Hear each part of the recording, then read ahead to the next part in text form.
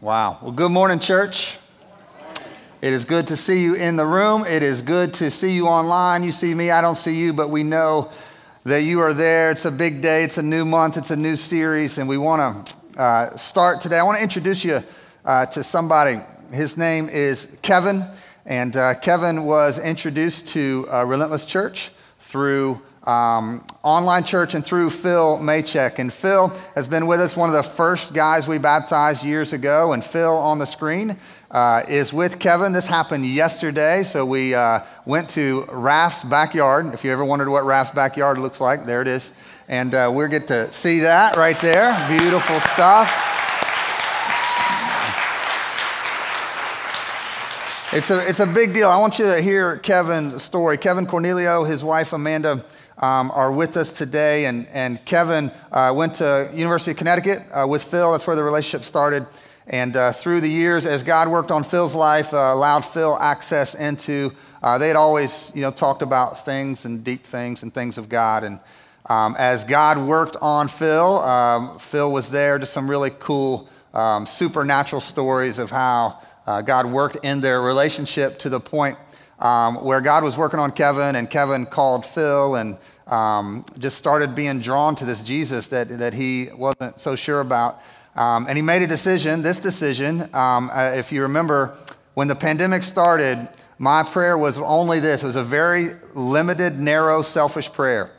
God, just don't take Easter, right? We don't mind doing a few weeks online, but we got to be in the room on Easter, right? Little did I know. So we ended up kind of shifting focus and trusting God, and Seth Helvig, our worship director, did an incredible job with video and this whole presentation. If you remember Easter 2020, part of it was at the cemetery, part of it was at our theater where we used to meet, and we offered an invitation of the gospel that Easter Sunday 2020, and somewhere in New Jersey, Kevin answered that call and stepped into that and responded and reached out and said, I want to do this and follow him. And in the last year and a half, he's been, working and figuring out a church up there and all that. But he wanted to be baptized here, and it just happened that he and his wife Amanda were in town this weekend. So we found a pool, and Phil dunked him yesterday. And we just want to welcome y'all. Thank you for being with us today.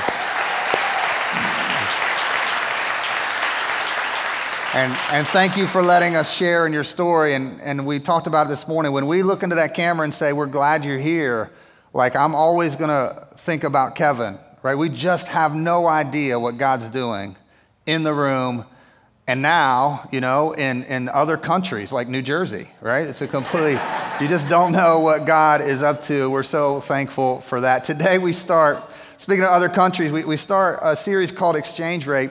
We're not even going to tell you what it is. Like, don't just clear your mind of what it might be. But let's make sure we understand that phrase first, right? So if you go to another country today, if I get on a plane and I fly somewhere in Europe, right, and I get off the plane somewhere in the airport or a bank, I'm going to give them $100 and I'm going to say I need euros, right? And depending on the exchange rate, they're going to give me some euros back. Maybe I think I checked this week, it's 116 euros that I would get for my 100 American dollars, right? Because I got to spend euros over there. But then let's say somebody just blesses me and says, like, you know what, you're not paying for nothing, right? I got you. So then I fly back next week and I come to the airport and I go back to the place and I say, I'm going to give you these 116 euros and I want my $100 back, right? But that's not how it works.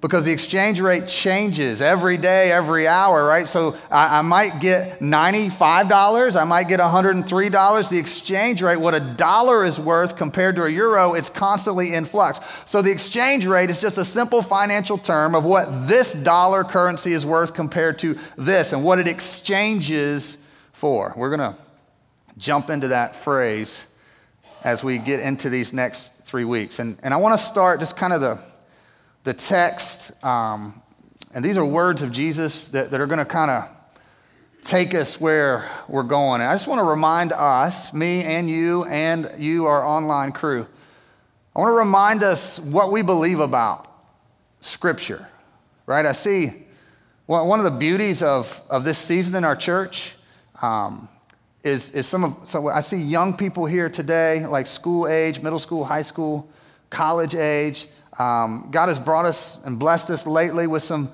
late 20s, early 30s, that youth movement, and all the way up to we could play the game and find out the oldest person in the room. We won't do that. We're not just a multi-ethnic church. We're a multi-generational church.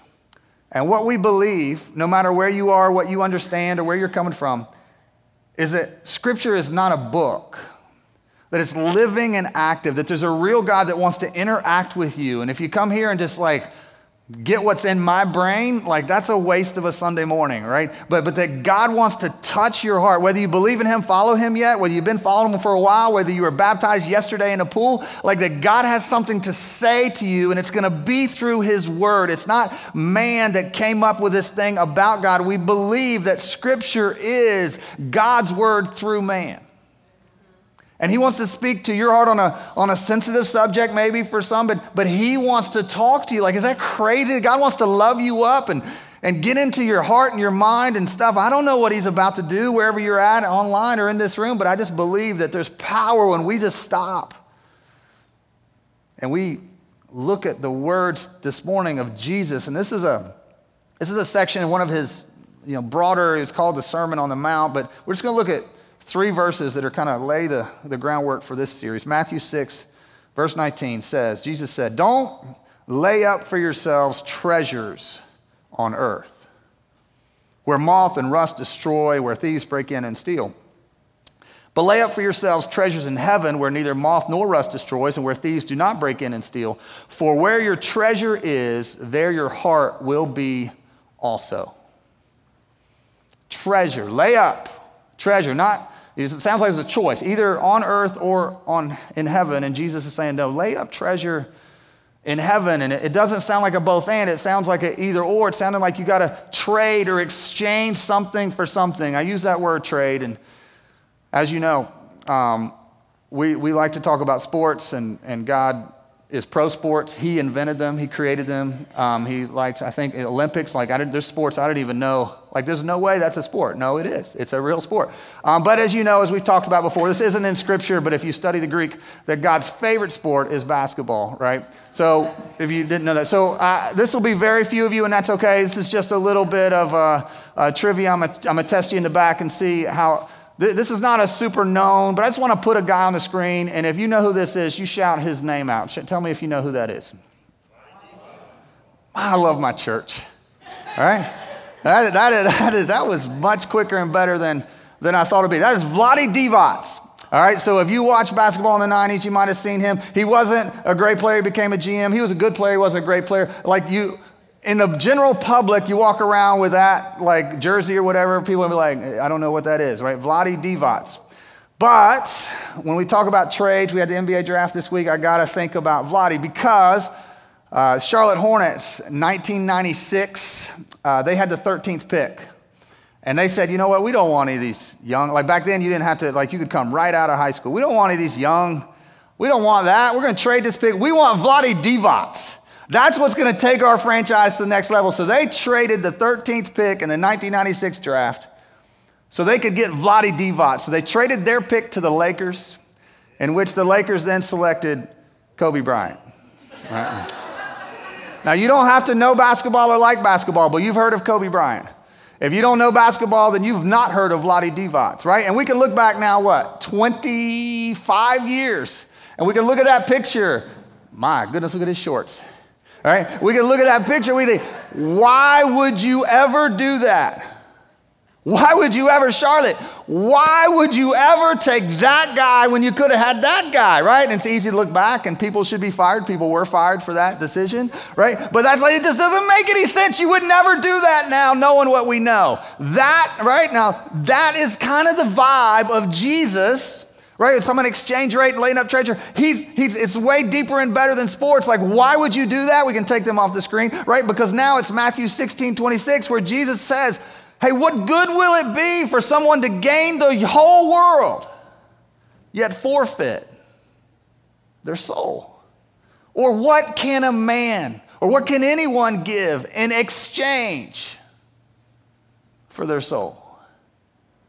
Right? As as much fun as I could have banging on the trade that should have never happened, Jesus has taken it way deeper of like, that's nothing compared to how easy it is in our culture, in our life, in our world. Why are you doing this? You're exchanging everything for nothing. Even if you get everything, what good is it? If in the process you lose your soul. Like I said, let's go back to Matthew 6:19. It doesn't read like it's a both and, like lay up treasure on earth and lay up treasure in heaven. It reads like it's a choice. You're laying up treasure, and then look how it ends. Where your treasure is, there your heart will be also. Right? We plan these messages, we pray through them, and we make a plan and a calendar of what we're going to preach on, trying to hit different things and go where God leads us. And I thought we were going to do a message series on language in July, and then I thought we'd come do a message series on money in August. That's what I thought. Then we got into the language and studying and praying through it. It wasn't a message out the mouth. It wasn't a message about language. It was a message about your heart, because out of the heart, the mouth speaks. So then, okay, we got done with that. Raph brought the thunder last week, right? How like that has stayed with me. I don't know if you've thought about this week. I hope you have, like I have. Like I want to have prayer pains. Remember he was talking about that? That verse has been in my mind, which is the sign that a message was well preached. That, hey, let my conversation be full of grace, seasoned with salt. Now, the life-changing taco stuff he's talking about, I don't know about. He got some of you to watch a Netflix documentary. I don't know about all that. But the other stuff, yes. So he ended the mouth series, which was really about the heart. Now we can kind of move on. But no, here we are in the verse that God has brought us to, and it's about laying up treasure, right? We're going to get into finances. No. It's where your treasure is. Well, there's your heart. I think God wants us to really focus on our hearts, Relentless Church, because we can't figure out a way to preach a series without it coming back to the same thing. And that gives me encouragement and comfort and confidence. Like God really is building his church, and he seems to be giving us a theme, and not just us, it's bigger than us, right? But for us specifically in these series, he just wants us to really be honest about our heart, because our heart follows our treasure. Right? I like it better if our heart just followed our mouth. I can say what my treasure is, and that makes it true. Wouldn't that be good? Then you say it, and it is that. That's simple. That's clean. But the problem with that is Jesus, he looked at the religious people of his day, and he said, listen, you honor me with your lips. Your lips are dead on, but your hearts are far from me. So we can say it, right? And there's power. Like we just declared some beautiful truth in Scripture, like in song. Like that's real. That counts. That's good. That does something in us. But we can't just say it and then say, well, that's where my treasure is. Like that's where my heart is. Your heart is going to be wherever your treasure is. That's how it works. You can say what you want. I can say what I want. Wherever my treasure is, my heart will follow. So we gotta work on this. We got to get some unity in our lives, because let me talk about me. My heart, I hate adultery. Right? I see the damage it does. You know, I've been pastoring for decades now. I just see the damage that it does to families, to kids, to churches. I hate it.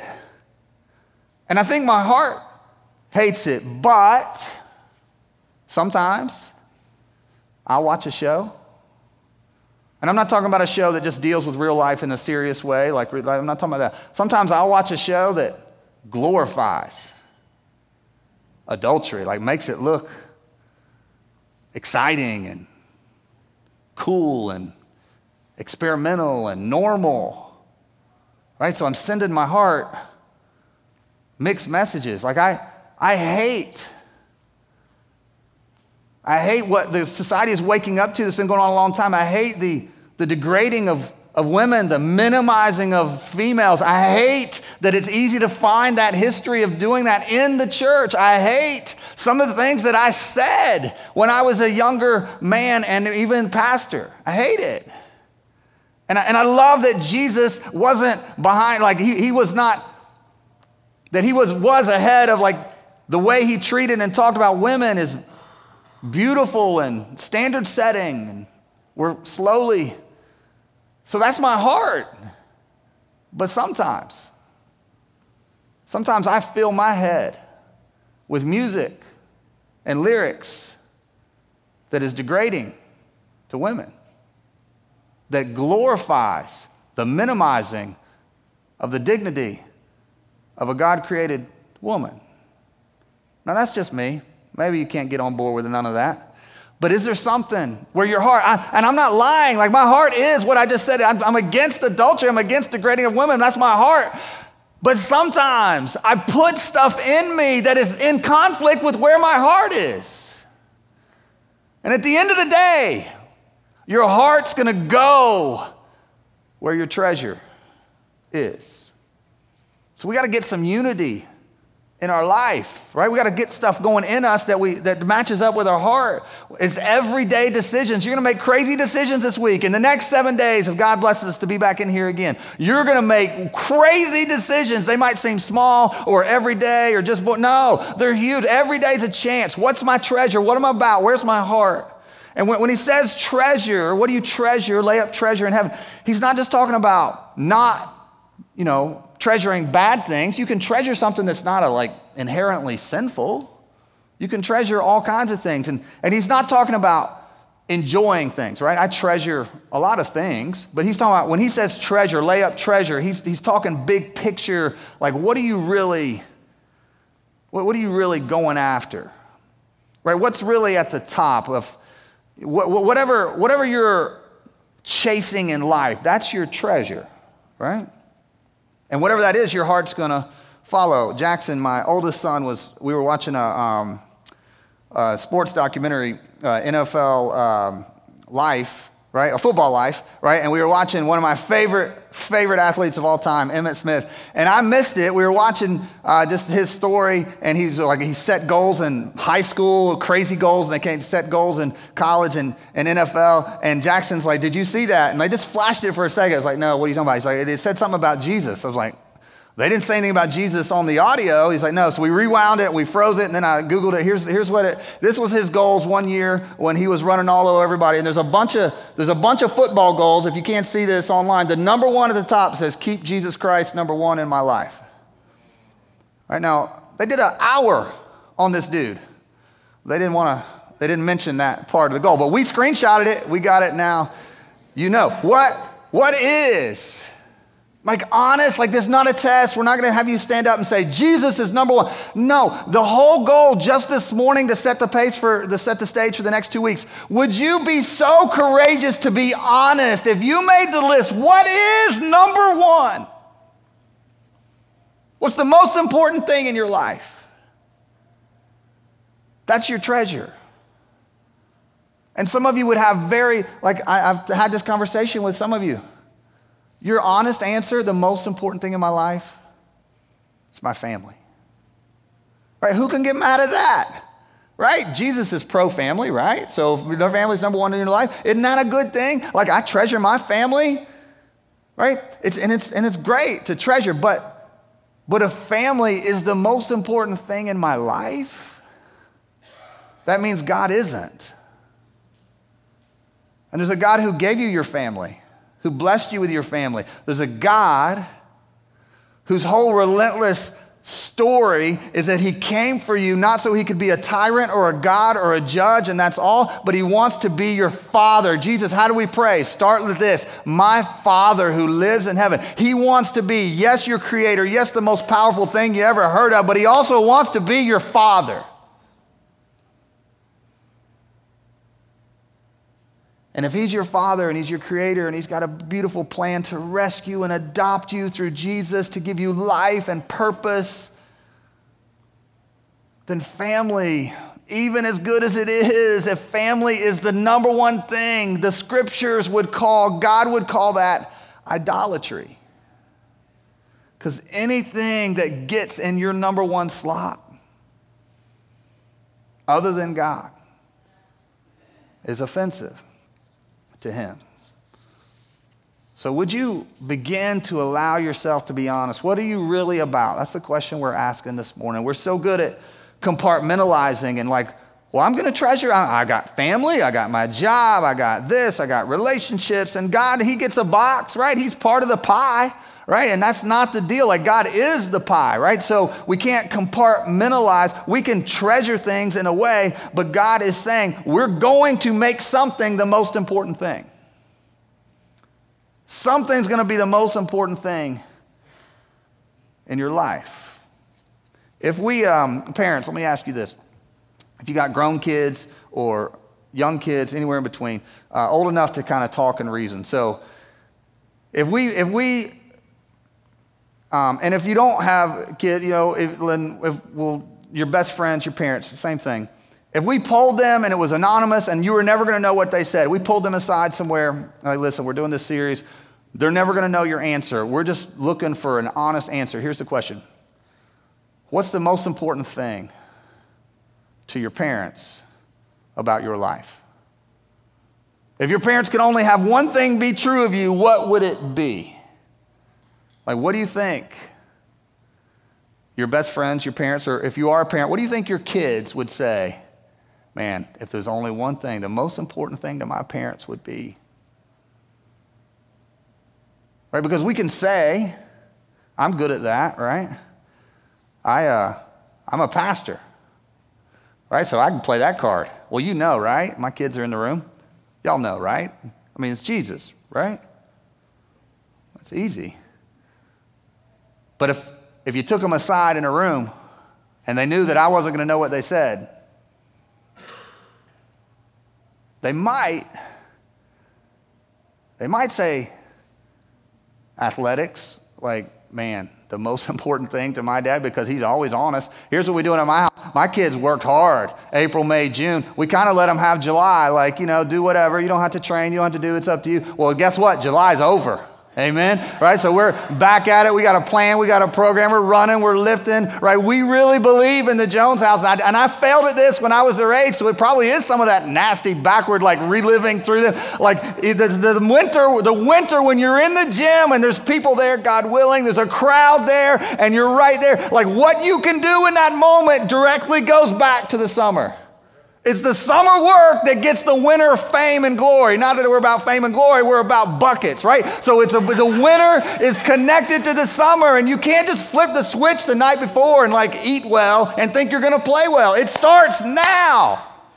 And I'm not backing off that. I believe everything I just said. But my intensity and my repetition sometimes could communicate. Without saying it, it could communicate.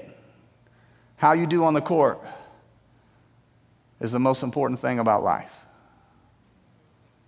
If you didn't know, that's really bad parenting. And it may have nothing to do with sports for you.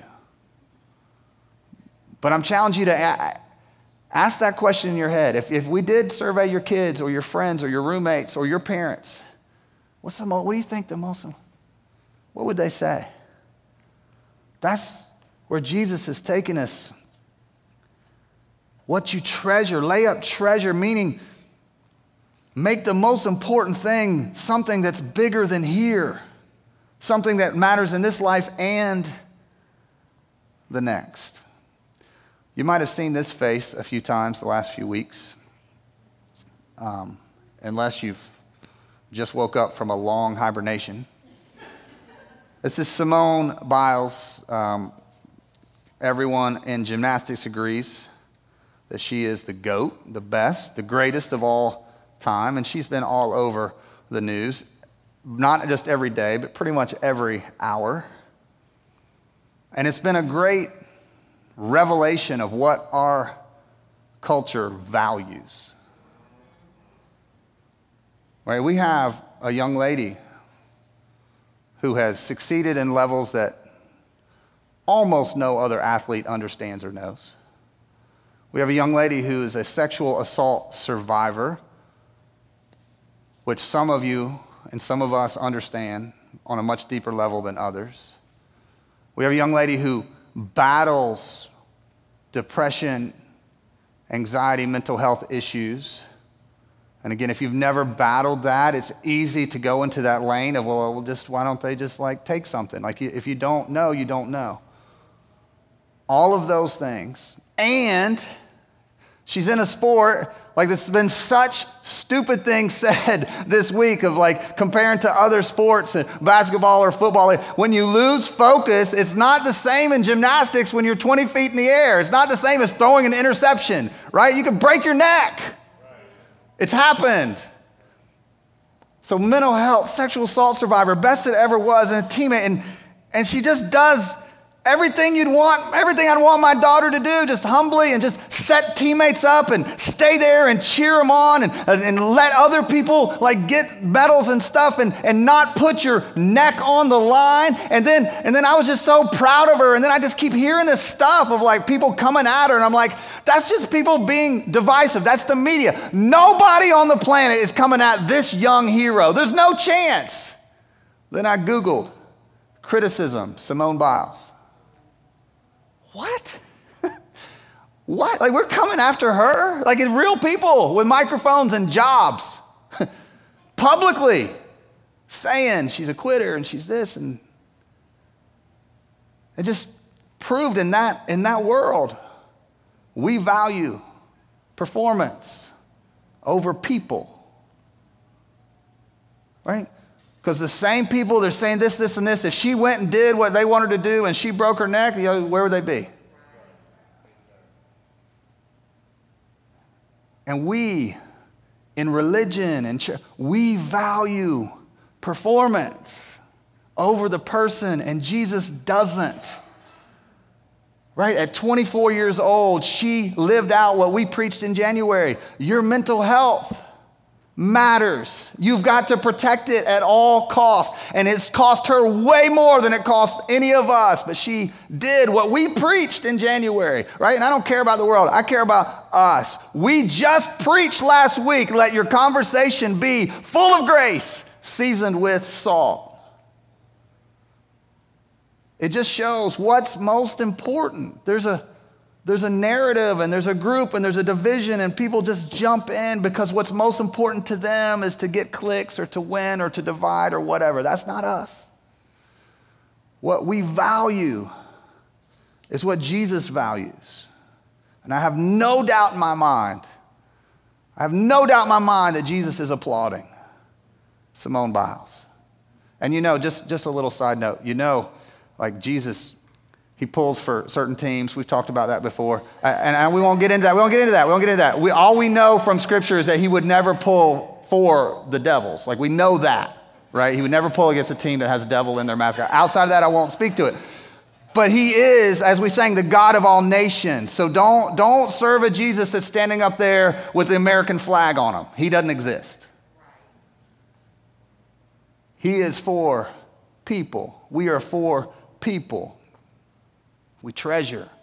Here's how he said it, Matthew 13. Jesus said, "The kingdom of heaven is like treasure hidden in a field, which a man found and covered up. Then in his joy, he goes and sells all that he has and buys that field." Right, little short verse in Matthew 13. When you hear the kingdom of heaven, don't think about a place, right? The kingdom, we pray that our Father who lives in heaven, your kingdom come, your will be done. So the kingdom is coming. The kingdom is here through the church, through Jesus, through the Holy Spirit in us. The kingdom is active. The kingdom is a rule and a reign of God. Things as they should be according to the will of God. It is happening. It is accelerating until one day it'll be complete and full, will be new heaven, new earth. So he's telling us what his kingdom is about, what his kingdom is like. In this short little verse, he said, here's what it's like. It's like a dude that goes to a field. Now, back in the day, there was no banks, right? So you didn't have a bank. So if you had something of value, you might just bury it on your property, right? Now, this is a made-up story. This didn't actually happen. Jesus isn't advocating being shrewd, or maybe is a little bit, but he's saying in this made-up story, here's the point. He's looking at this field, and somehow he doesn't tell us. He comes across, or he figures out, or he trips on something. He digs it up. Oh, my goodness, there's treasure in this field. Then he covers it back up so no one sees it. Then he goes and sells everything. Then he buys the field. And his family and friends are like, dude, what? Like, you way overshot. Like, why would you buy? Like, nobody wants that field. You sold everything you have. Now you have nothing except a field. Jesus says that's what it's like. Joyfully, he sold everything. Why would he sell everything? Joyfully. Because he knew the treasure. With the field came the treasure. That's a big verse. We'll talk about that for weeks. On the front row today is my man, Chad Dorr. There's 8 of us that lived in a quad, 4 rooms and a lobby in college. And 4 of us, we're all tight, but 4 of us have been really tight for a long time. It's Chad, my friend Kelly, not my wife Kelly, but a dude named Kelly Carmichael, Chad, my brother Chris, myself. And we have been in life and death and funerals and weddings and for some years now. And Chad, and we kind of, thank you, Kim Branch. Kim introduced me to Marco Polo, so she gets commission every time we mention that app. But it's a video chat. So the 4 of us, we call our group Snod Quad because that was the name of the dorm. Snodgrass, our basketball team, was Snod Quad H. So we started on Marco 2 years ago, just kind of getting back in each other's lives a little bit. And through that, we was like, we got to get together in person. So we picked Monday and Tuesday, August 2nd and 3rd, to have our Snod Quad reunion, my brother, Kelly Carmichael. And Chad was like, I got to come early because I got to be at Relentless Church. Right, because he's been with us from the beginning, supporting us. He lives in Louisville, Kentucky. So he was like, yeah, come on. So he flew in last night. He didn't know I was going to tell this story. In college, we're all very different. In college, different teams, different likes. Well, Chad and his roommate, Kelly, they were fishermen, bass fishermen, right? Big bass fishermen, right? So I grew up in Winston-Salem, and I know there's fish there, but I never fished. Like, that wasn't my thing. So they were like passionate fishermen. So I just made fun of them constantly. I would learn the words and I would use them incorrectly on purpose. I still do today. I'll post about, hey, why don't you try a popper? Maybe a flipping jig, like run that chartreuse little spinner on that. That'd be great. I have no idea what I'm talking about. But in college, they were so intense. They had a boat. They would enter bass fishing tournaments. And they talked us into paying the entry fee. They're like, hey, you guys pay the entry fee. We just want to fish. You get us in the tournament. Anything we win, we'll give back to y'all. So several of us went in together, I think like $20 a piece to get to 60. So we would get them entry into the tournament, right? And crazy, no matter what happened, they always finished one place out of the money, right? So if they were paying the top 2, they finished 3rd. If they were paying the top 5, they finished 6th. And I'm not saying they were lying. I'm just saying that's what happened every single time until we were like, we're college students. We're not giving our money anymore. But it was an investment. We're willing to put this in to get something back. And then it was empty. And Chad, Kelly, and Chris, they're all we're similar age. I was going to say we're the same age. That's not true. They're all 46, so they're in their late 40s. I'm 44. I'm in my early 40s, so we're kind of living different worlds there.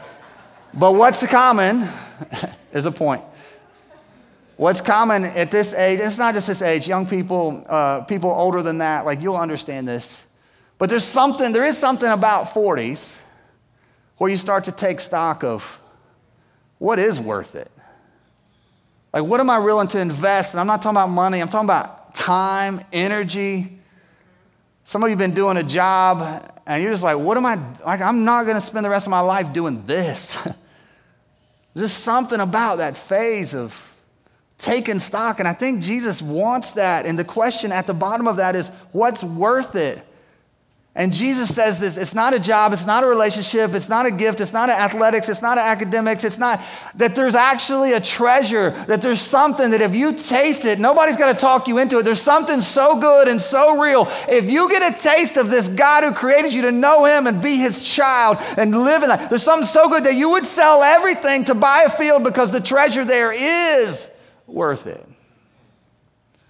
It's the treasure that doesn't disappoint. It's the treasure that doesn't betray. It's the treasure that never runs out. And it's real. And the kingdom of heaven is like treasure hidden, and a man found it. He went and joyfully sold everything so he could buy that field. Here's what it is. Civil War. All right, I never knew this until the last couple of weeks. The Civil War, South and North. The South, seceding, they're going to be their own nation in their own mind. So they came up with their own currency. Did you know that? They had their own money? I didn't know this. Right? Slang, it wasn't, I don't know what they actually got. The slang for them was graybacks, right? I'm going to show you one on the screen. This is money that when you're in the South, right? So those people allegiant to the North, those people allegiant to the South. There's also people that just wanted to make money and they really didn't have allegiance either way. So they would travel south, north, back and forth. And they would have to exchange their United States or American dollars for these graybacks so they could buy and participate in commerce in the South. And then they would trade those graybacks back for dollars and just exchange them back and forth. Especially 1861, 62, 63. As the war started to shift, as it became more and more obvious that the South was going to lose, what happened to the value of the Confederate currency?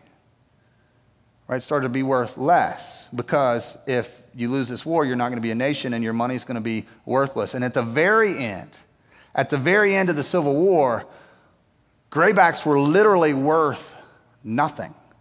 Like you couldn't get anything for them because they were just paper. Now, I would say they're worthless, but that's not true because today they actually go for a lot of money as a historical whatever, but that's not the point. The point is they were worthless at that time, so much so that people that had them towards the end, before it was all the way over, but it was close to over, what did they do? They cashed all of them in. These aren't going to be worth anything in 6 months the way I think this is going to go. So instead of waiting till they're worth nothing, I'm going to get what I can. I'm going to get rid of every grayback Confederate currency I have so that I have something that's actually going to be value afterward. That exchange. That's the heart of Jesus. Laying up treasure. We know this world ain't it. Why would we spend our time, our energy, our mental, everything we're doing to get something that is worthless in eternity? Do we need money? Yeah, we'll speak. Some of the questions you're asking right now, we'll get there, just not today. Today is, are you willing to exchange something with no eternal value for something that will matter in this life and the next? Because we would not call someone wealthy in 1870 sitting around with a stack of Confederate money that they could do nothing with. And in the same way, we would not call somebody wealthy who lays up treasure on this earth where moth and rust destroy and thieves come and steal. And that is the push for how we want to go live this week and beyond. Based on we know this world isn't it. Now, how do you do that? You live that on faith. Right? They didn't know, the people that had a ton of Confederate money, they didn't know how it was going to go, or nobody would have been caught with nothing, right? We live laying up treasure in heaven, not on earth, on faith. Here's what I believe. I think faith is one of two things. Right? You're not going to lay up treasure in heaven. And you think, well, does that mean I can't? No, we'll get to all that next week. We're not going to lay up treasure in heaven unless you have faith that it's real and that God's real and he's active and he's relentless and he loves you and all those things. I think faith is one of two things. It's either the most brilliant con job ever come up with. So people like me could just challenge you to give up and sacrifice and do this and do that. Well, how do you know, Pastor? How do you know? Well, just have faith. Right? So if I don't know how to answer something, I don't know what to tell you, like stick in that marriage, like keep going, like trust God. Like if I don't know what to say, then I'll just say have faith. And it's just the most brilliant, it's like the spiritual Ponzi scheme. You just keep kicking it down. Just have faith and it'll work out, right? And you can't prove that it won't because it hasn't happened yet, right? So either faith is like the most brilliant fraud or it is the key to life. It is the magic, if your life is boring, that it is lacking faith.